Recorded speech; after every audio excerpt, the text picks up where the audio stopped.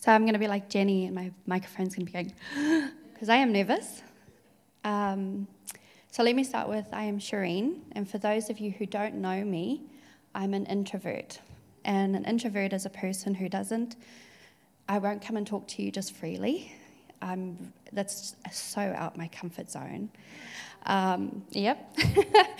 But for me, to be connected to people, I connect through face-to-face conversations. I'm really not good at keeping in contact with people through text messaging or Facebook messaging. That's not, I struggle with that. However, if we sit down and have a cup of coffee together, I feel connected to you, and that's how I get to know you, and that's how we build trust. So, I've been asked to talk. I could tell you many stories about my life, many stories.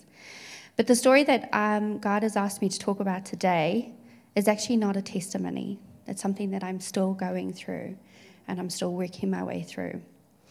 So I'm standing up here with no walls up and no masks on, no armor on, completely vulnerable. And as I talk and share, there is a possibility that you will probably feel one of two emotions, guilt or shame. I'm not sharing today to make you feel guilty or shamed. I'm sharing today to bring vulnerability into our conversations, because vulnerability drives connection, and connection is something that we are all struggling with.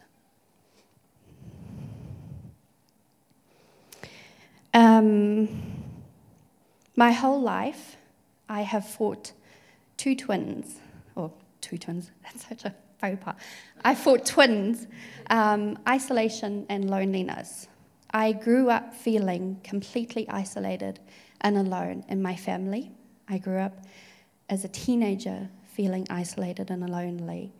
I've experienced it in my marriage. I've experienced it everywhere I go. I've experienced it here in Te Awamutu. I used to, as a child, do things to be accepted. So I would be the perfect little mechanic for my dad, so my dad would accept me, so I wouldn't feel alone and isolated. I'd be the perfect sports person because my mum was into sports. And if I won, she'd accept me and I wouldn't feel alone and isolated. In high school, with my peers, I would go out drinking with them and sneak out to the nightclubs because I wanted to be accepted and I didn't want to be alone and isolated. But it still chased me down. They've been with me my whole life.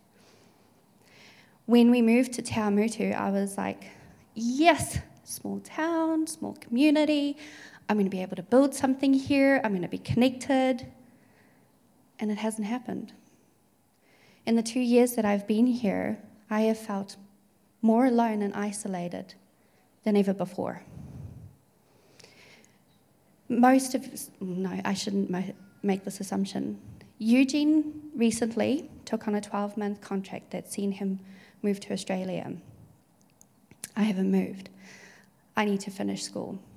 So for the first time in 14 years, I don't really have a husband at home with me.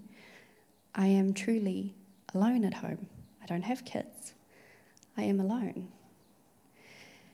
And I was freaked out by it because I was like, oh my gosh, the one person that I can kind of connect with is leaving me. What the heck is going on? I am going to be alone and isolated again. Eugene shared it on social media, and not everybody's on social media, so they didn't know.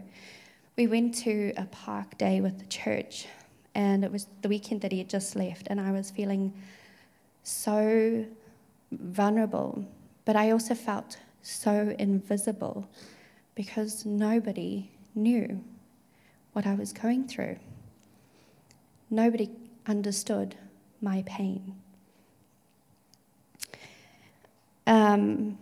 Then on January the 22nd, it was a day of remembrance for me, for our granddaughter, who would have been 7, if she had still been around. And I sat in my lounge, and I remembered I was sitting there and I was thinking about what this little girl would look like at 7 years old. At the same time, I was in tears because I had no one around me to comfort me while I was processing that. I felt so alone and so isolated.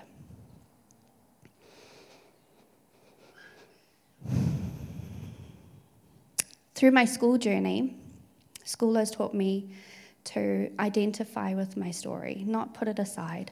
My story makes me who I am. And I've been learning that over the years, but school has done that so much more for me. In the way of being vulnerable with my story and going, I have pain. I feel your pain because it connects to my pain as well. Let me love you. And that is how we grow connection. So school has helped me with this journey of vulnerability.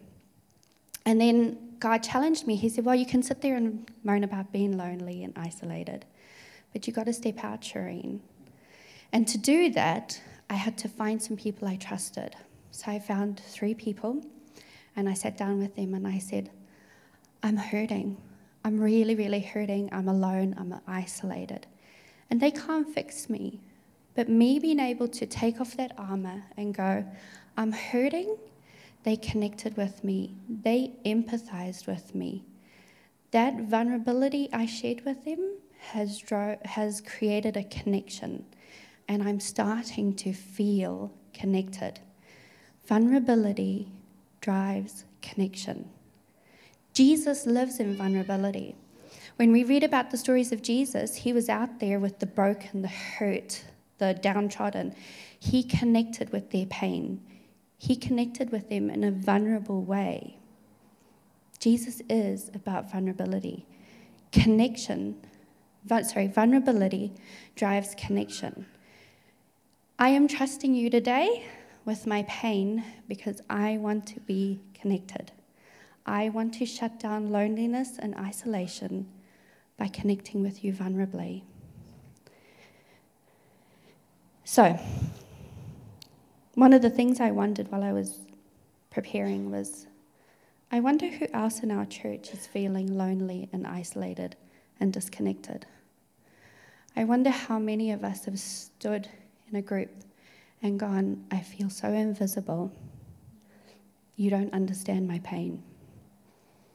Let me encourage you that you can be vulnerable in sharing your pain. Find the people you trust and start connecting through vulnerability. You will be amazed how much God lives in that with you.